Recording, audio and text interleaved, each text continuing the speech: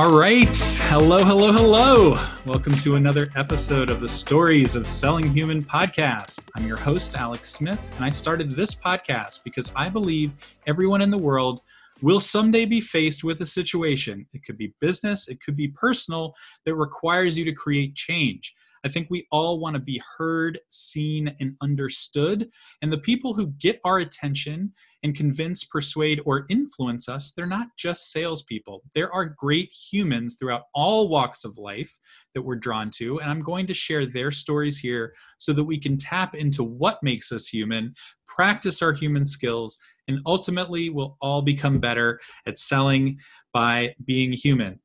All right, so I'm super excited to have this person on, gang. This person, I met him on LinkedIn and just, he kind of leapt off the screen and really just, made me smile after speaking with him and excited. So this person, is a trained salesperson. He's worked at some amazing companies. He headed up North American L&D programs.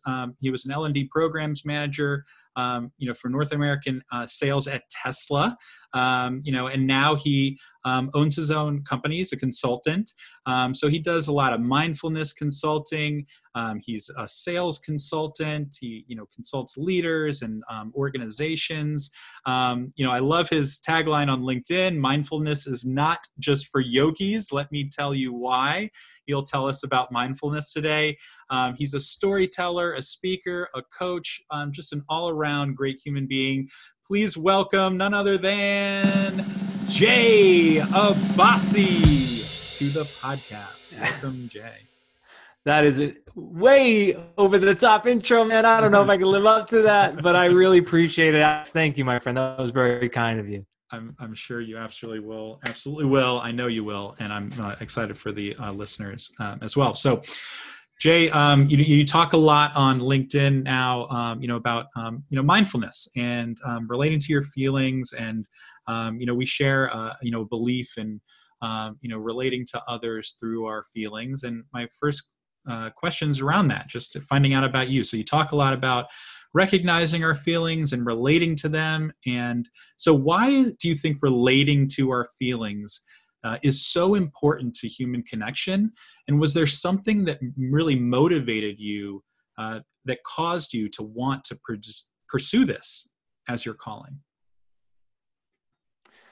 That's a great question. So maybe I'll start with the second part of that question and go to the first part, because it'll probably tell a better story. So what got me interested in how to relate to my feelings had to do with what I experienced years ago. And many of us, unfortunately, we go through some hard times and that wakes us up.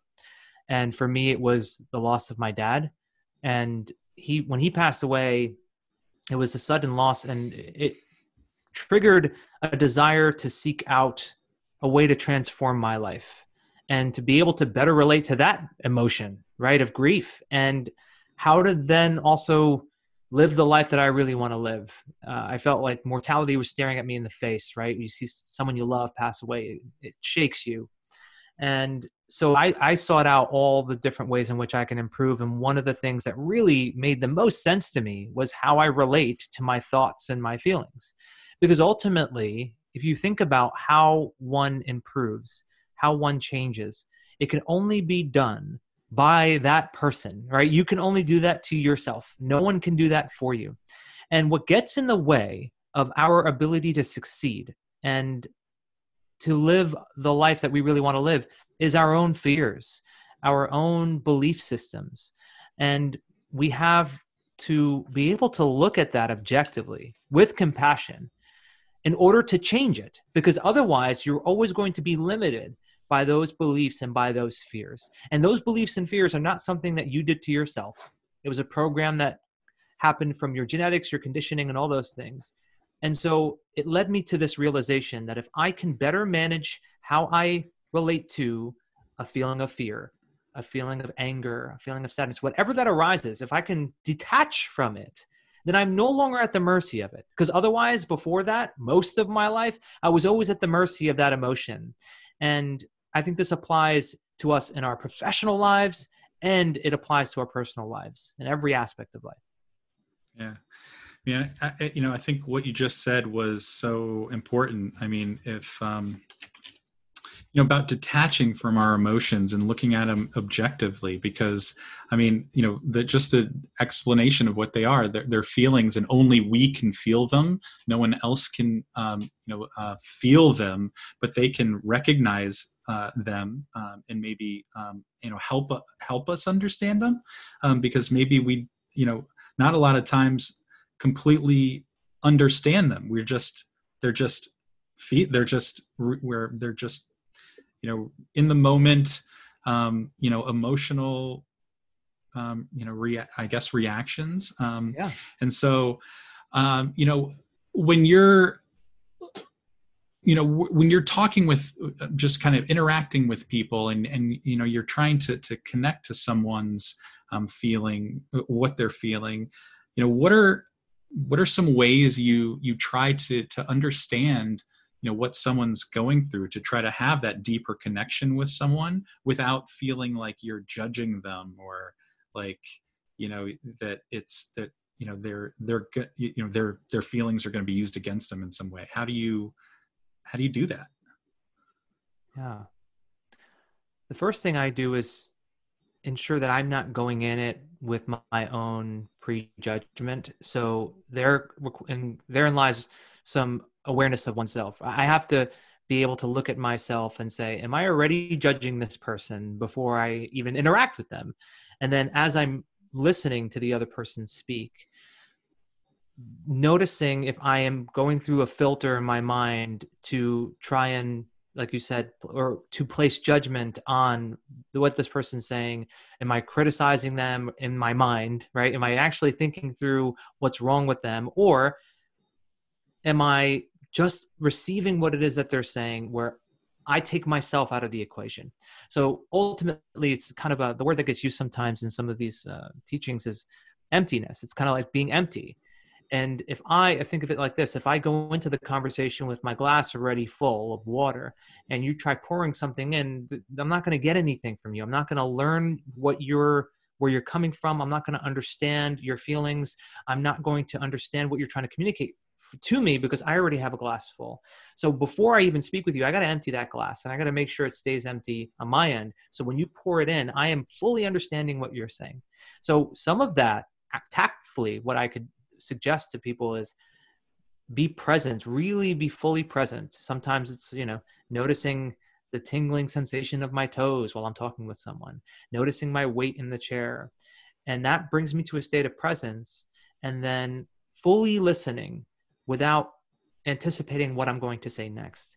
And sometimes that means after the other person's done talking, I take 2 seconds to really comprehend what's being said before I respond, rather than immediately jump into what I'm going to say next. Yeah. I know, it's really, tough to do, because we, as someone's talking, our brains are moving while they're talking, and, we can't just kind of rest it, because it's just, we're taking in what they're saying. But, it's so true. I think, it's really interesting to me how I think that you can, just all the different ways that you can attune yourself to your own feelings, and then just like what others are. And I think that's kind of the key of human connections is, really deeply trying to, everyone says, put yourself into their world. That's the key of empathy, but it's more difficult to kind of go a step further and to kind of feel what someone's feeling, because only that person can really feel that. You could never, steal someone's feelings. You can only, right. Try to listen to them or understand them. Jay, you talked, and I'm so glad. Thank you for kind of always being open and being, vulnerable, and kind of telling kind of what happened to your dad. Mine, unfortunately, I lost my dad this year, and I didn't know really where to go, how to, really I'm still grappling with my feelings about it. And, I probably always will. And, grief's not something you ever get over. I've said that a bunch of times. How do you think, being vulnerable, should be applied beyond just your personal interactions? How do you think being vulnerable should be applied in places like our workplaces or even places like LinkedIn? Because I think it's so important, and I've asked a few people this question, but I'd be curious to get your thoughts on the concept of being vulnerable like you were.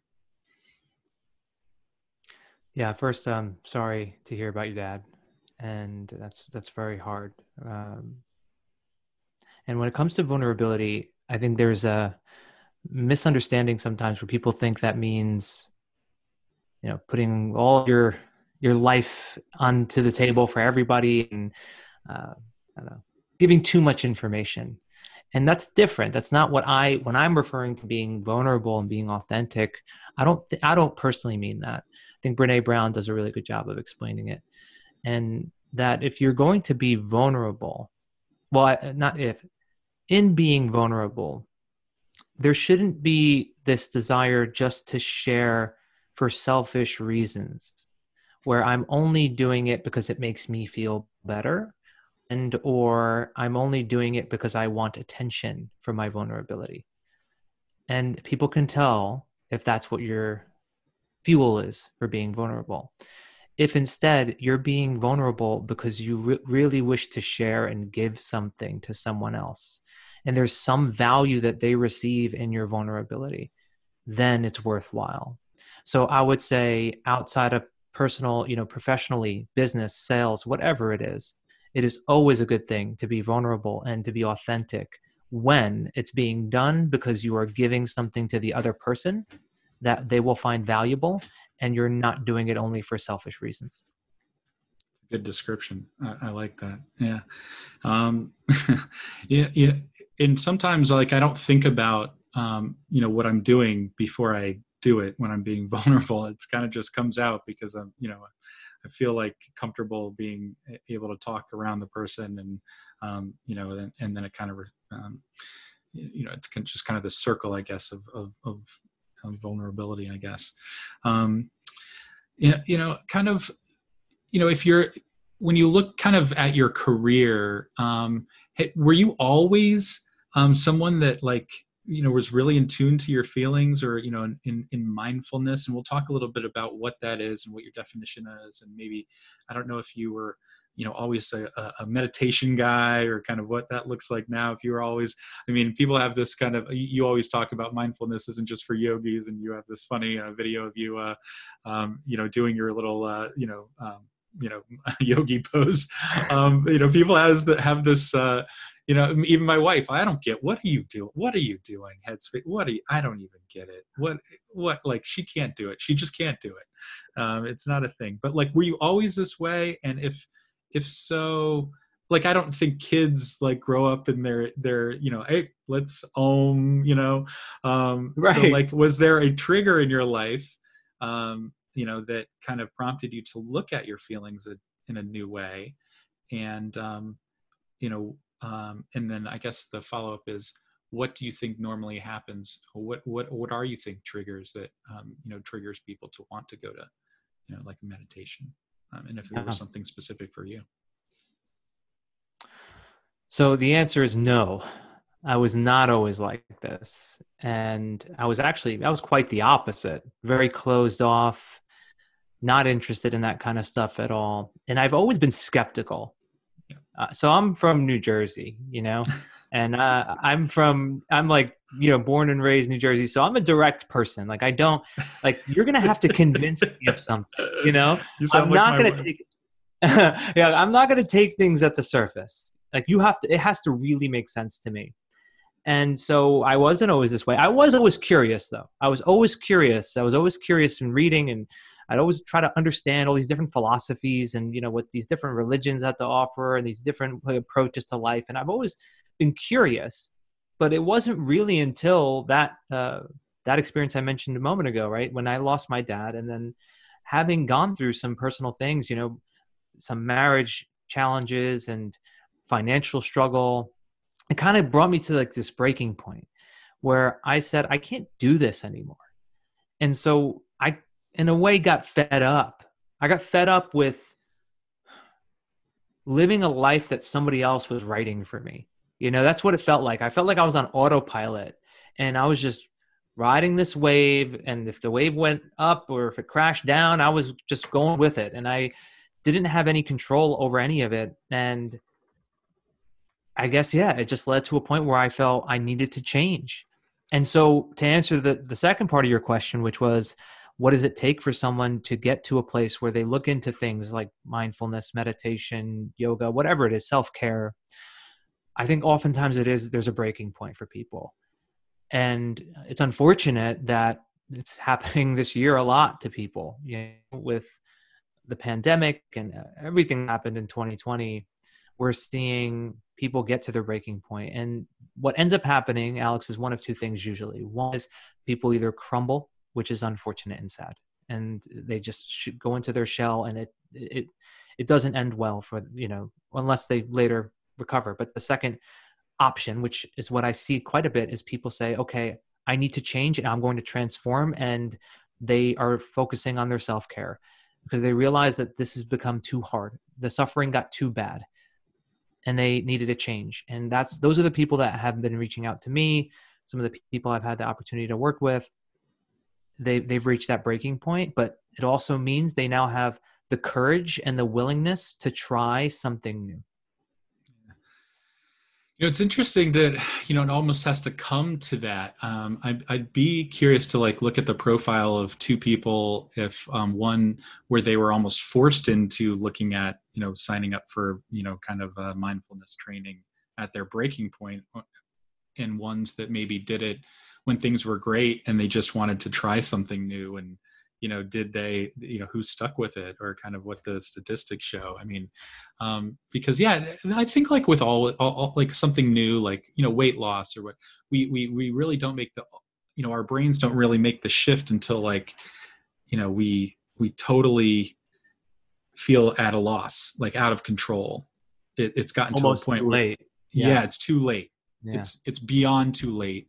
And we've lost all reasoning or explanation around what we can do. So we just kind of let go, and we're okay, if this is let's try it, so I think it's really interesting, kind of what, makes people want to decide to work with you and to take this on. So, kind of transitioning, your background was in sales, with Tesla and running that, and kind of bringing in this kind of concept of, kind of, mindfulness or connection. I wonder kind of how you were training at Tesla, or maybe kind of how you feel like mindfulness can relate to the sales process. So I'm going to ask you some questions on that.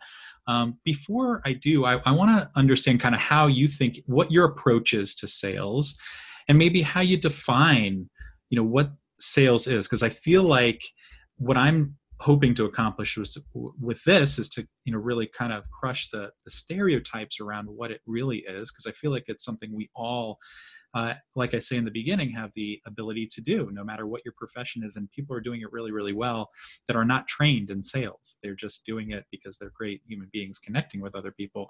So I'm curious, my first question is about that. How do you define what's happening in what a sale is, and then we can get into kind of how mindfulness can play into it. Sure.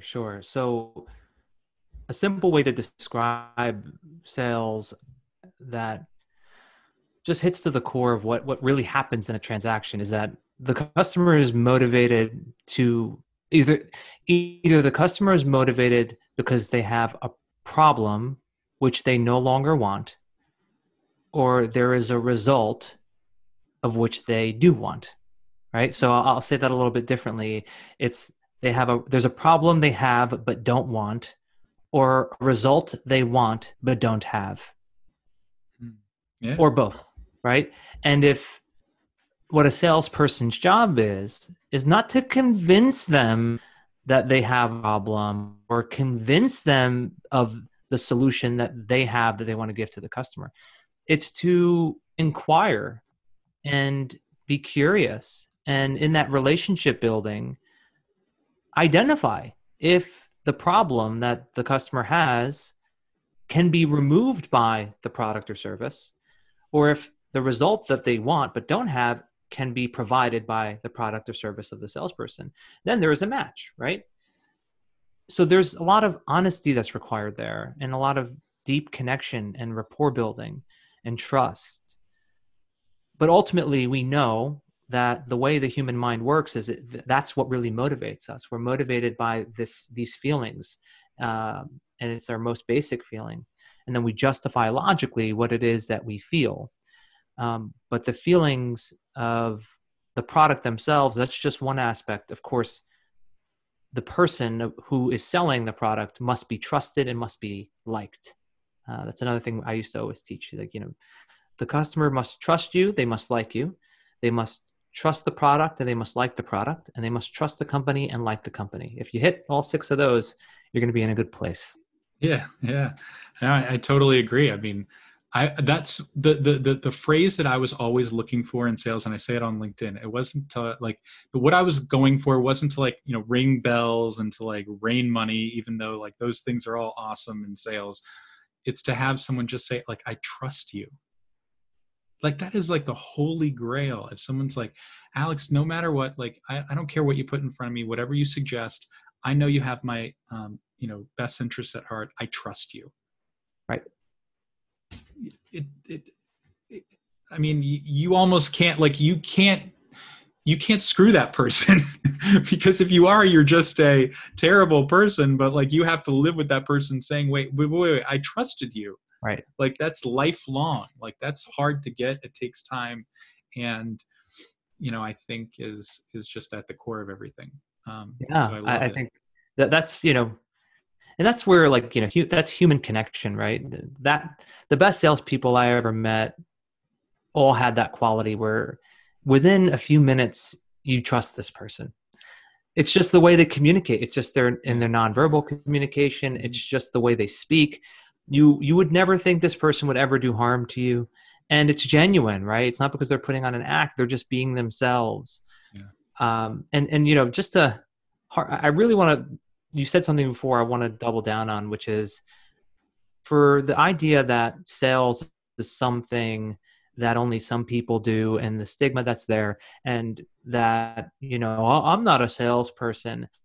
I think it's a silly thing, and the reason I think it's so silly is because if you are a human being that interacts with other human beings, you're a salesperson. Whether you want to call yourself that or not, because you are always selling yourself in everything that you do. When you go on an interview, you're selling yourself. When you're having a conversation with your manager, you're selling yourself. When you want to propose a project that you want to be implemented for your, for a new product launch or something, you're selling yourself and you're selling your product. So I think that too many people shun it for the wrong reasons when they should embrace it and learn what is a skill that I think everybody should have and develop. I completely wholeheartedly agree. Because we're making impressions about people all the time. It's just human nature, right? Every single time you meet someone, your brain says something okay, I feel this about someone. I believe this about someone. And that's what really leads to other things, is that those impressions. And those are sales. When you're bringing your authentic self to someone, and they give you more time, or they want to hear more, they're more curious. Maybe you don't have a product, but that's a sale. Absolutely. So every day a sale made is kind of what I sometimes say. So how do you bring in the concept of mindfulness into sales strategy?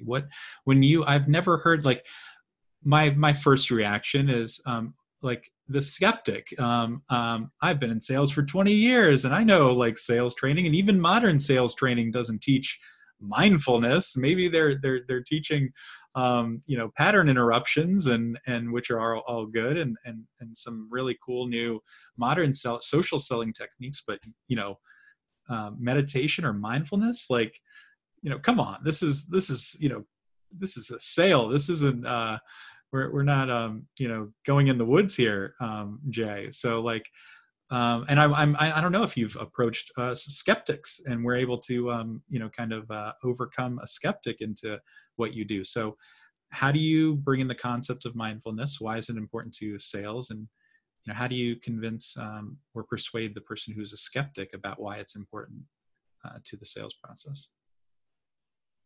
Yeah, so I have a few different things that I want to say in response, and one is more on the macro level, and then one more on the micro level. But on the macro level, I guess I'll ask you, Alex. You know sales, right? Mm-hmm. What is one of the big problems that you see in companies with salespeople and their longevity? What is the problem? Burnout. I don't know, burnout, yeah. or they're focusing on the numbers. They're focusing on solely the financials and solely on the KPIs and not people. Yeah. And would you say that has an impact on their productivity? For sure. Yeah. Because they're just cogs in that scenario. Yeah. And I'd say that's the macro in my mind, right? That is like, for a whole team of salespeople, for a company, when you have a culture that has salespeople coming through, they go through the burner, right? And they get burnt out and then they get spit out, right? And you have this high attrition rate. It's because these salespeople aren't in an environment that allows for the person to be mindful and to be able to relate better to their feelings or their emotions and to look at things objectively rather than get caught up in all the meaning of all this stuff, And that burnout is one of the main reasons why I think mindfulness is so important to a salesperson, so that you can go into your your prospecting calls, your consultation calls, whatever you're calling them, without all of this extra baggage, without all of this extra meaning you've added to it, without all that stress and anxiety of trying to hit the quota. You look at things objectively. And over time, that is one of the most valuable faculties one gains, is this ability to look at things objectively and not get caught up in the craziness. So that's the one thing. And then the second thing is, in every sales transaction, when I was a sales coach and I would go around the country and I would coach salespeople, I'd say the biggest mistake I saw over and over and over and over again was that the salesperson was not listening. They were just not listening. They were talking, and they were not listening to anything the customer was saying. And these were, these middle performers. And the tweak, I remember this one story, the tweak I gave to this one person was I didn't call it mindful at the time, but basically to be mindful of his desire to want to speak and to instead go to a question and then actively listen to the customer. And that takes mindfulness, to be present, to be fully present, and to completely listen to everything that's being said without your desire to jump in and interrupt the customer. And this one salesperson jumped from having about 5 to 7 sales a month, which was about quota, a little above quota, to exceeding double digits every month and being one of the top sales people in his state, because he just made that one switch, that one tweak, to listen more and to be more present with the customer. So those are just two things that come to mind, on the macro level and a micro level. There's much more to it, but I think any salesperson knows that burnout is a problem, and listening and being present with a customer is very, very important. And those are two things that get that mindfulness helps to support in boatloads. So, I probably should have asked this before the question, but I love, your explanation almost answered it for me. But how would you explain it to someone who thinks, oh, I get it, mindfulness, meditation. Yeah, I get it. What is your definition of mindfulness? And how can you explain it to, just a layperson who's really not ever meditated before, ever seen a definition? What does it mean? What does the real definition mean? Sure. Yeah. Because the definition will just be words, but what it does for you is really what's important. But I'll give you my definition. Yeah. What does it do? Yeah.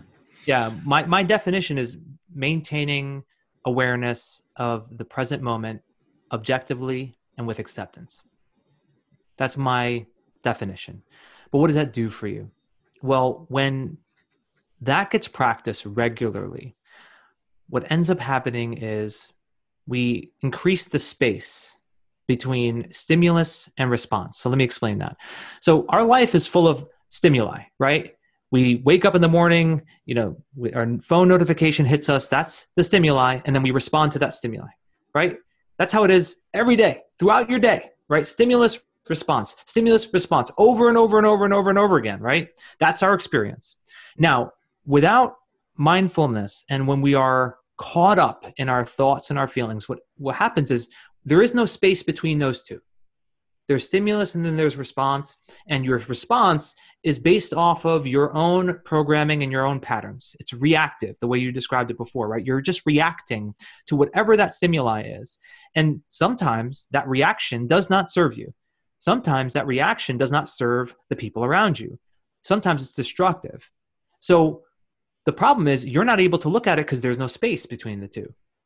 What mindfulness will do with practicing mindfulness regularly is you increase that space between stimulus and response. So you can simply, I like to think of it like it's like having your hands between your ears, right? And being able to turn and look at your left hand and say, okay, that's the stimulus. And then be able to turn and look at your right hand and say, okay, that's the response. Is this the right response? How do I relate to this response? Is there another response that will better serve me? That's something that you can only do if you train your mind to do it, because your mind is not naturally, most people are not naturally programmed to be that way. So you have to retrain it. And we have the science that shows in brain scans, this actually changes the way in which your brain operates. Your prefrontal cortex gets more involved with reactivity, with stimuli and how it reacts to it, especially when it's threats. So when you're faced with a threat, you have that space now to be able to respond rather than react. Mm. What are some of the, I'm sure like there's, people spend their lifetimes trying to understand, mindfulness. And I've heard of people meditating for hours, sometimes years, and, monks going into the mountains to understand mindfulness. If I'm just somebody who's never done it before, what are some easy things that you would like point people to, and what are some things that maybe we can think about in terms of how we could apply it in our daily interactions?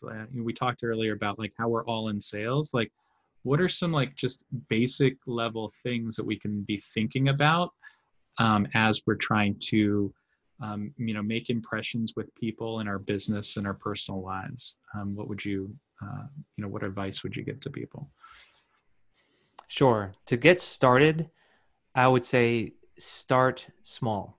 Don't try and sit for 45 minutes the first time and meditate and, say to yourself, I'm not going to have any thoughts arise in my head. I'm going to be there. I'm going to be quiet. Like you're setting yourself up for failure. So go for 1 minute of sitting there and observing your breathing for 1 minute. See how it goes.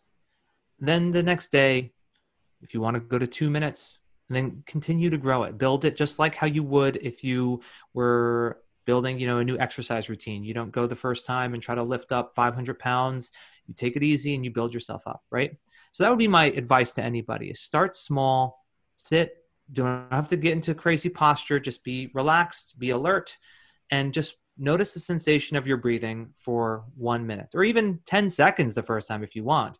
I sometimes coach people to just count, inhale, exhale, and then count, and do that from 1 to 10. And that's it. And let that be your first practice. So that would be a way to start. Now, what could you do throughout the day and be more mindful throughout your day? You mentioned 2 words before that I use a lot, which is pattern interrupt. And I encourage pattern interrupts all the time, but doing to yourself rather than doing it to a customer.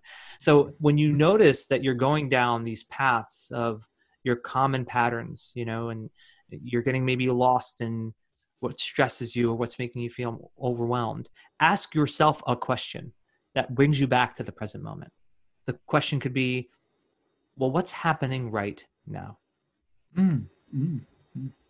Simple. What's happening right now?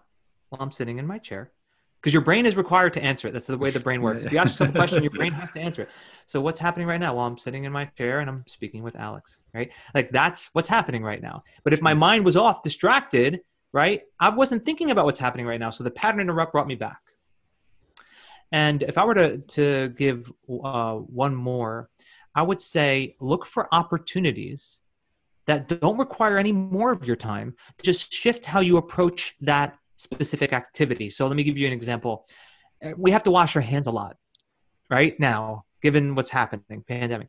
Why not let washing your hands be an activity that brings you to the present moment so you can practice being here and being now and expanding that space, right, between stimulus and response. And the simple approach is notice every sensation of everything that's happening when you go to wash your hands. When you turn the faucet, the sound it makes. When you put your hands in the water, the feeling of the water on your hands. Putting the soap on, noticing the bubbles.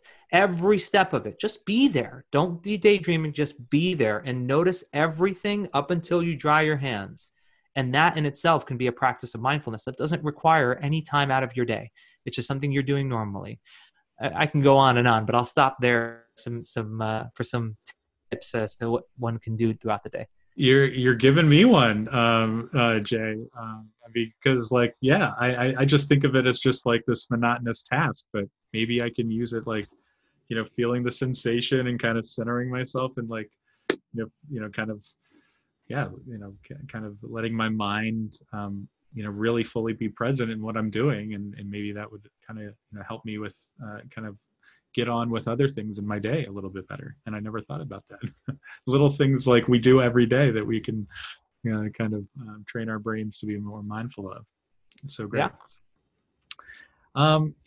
Jay, just kind of like leaving off, is there anything that you want people to know, like specifically that you believe in? I know there's a lot of things that we didn't get into about your, kind of methodologies and things like that, but things that you really want to, kind of, help people think more about, in terms of whether it be mindfulness or kind of like a way to, kind of be more inspired in their daily lives, like anything that we didn't cover that you would want to, really kind of lead people in as they stop listening today. The thing that comes to mind is when talking about things like self-care and being more mindful, putting something into your routine that is, it requires time. The thing that might come to mind is I don't have the time. I don't have the time to do any of this stuff. I'm busy. And you're right. You don't have the time.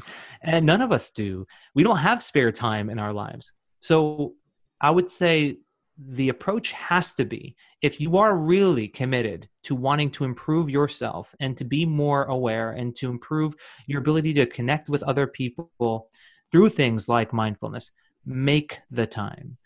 And you make the time by having to sacrifice something else. It's just the only way it is. Time is the only resource we never get back. You can always make more money. You can always meet new people. You can always, there's always other resources available for the thing that you desire outside of time. You're never going to get that back. That's a fact. So you have to sacrifice some time, whether that's 20 minutes of sleep, 20 minutes of watching Netflix, 20 minutes of browsing Instagram on your phone, whatever it is, that needs to be sacrificed. And I would say that there is nothing more important than taking care of yourself. Even when it comes to your parenting or being making money, whatever it is, if you're not taken care of, you can't be a great parent. If you're not taken care of, you can't be a great salesperson. So to not give yourself that time means that you're not being considerate of the people around you, the people you care about most, and what's most important, what you think is most important to you, because you're not putting yourself first. So always put yourself first and make that time for yourself. It's so important. If we don't do it, no one else will do it for us, right? We Exactly. have to, we have to not just take time, but make it. Jay, you're such a pleasure to talk to. I usually end this off because this is about selling our human selves. We're so uniquely different, and I just you're different than anybody else I've had on, and everybody is. But I haven't had anyone kind of give this approach to sales in this way. So I'm so happy you did. So the question's about you, and it's just a fun question, and it's this. It's Jay, what is something or an event or just anything about you that could only and would only happen to Jay Abbasi? So if I asked a friend of yours, your wife, and they would react by saying, you know what, that would only happen to Jay, that event, that's something, or that is totally him, what would that be? Man, that's an interesting question. What is something that would only happen to me?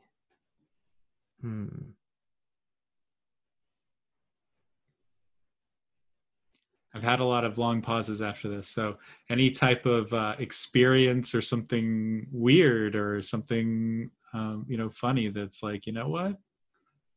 It's probably only something that Jay Abbasi would do. Or has done. Yeah. Or places who he's been. Like places I've been or so. Well, I can't think of something that has happened to me that would only happen to me. But I am thinking about what, like, some character traits that would probably come up. I'm imagining my girlfriend right now. She would say, so I could be quite forgetful sometimes, even though I'm mindful. That's pretty funny. So like I could, I focus. Here we go.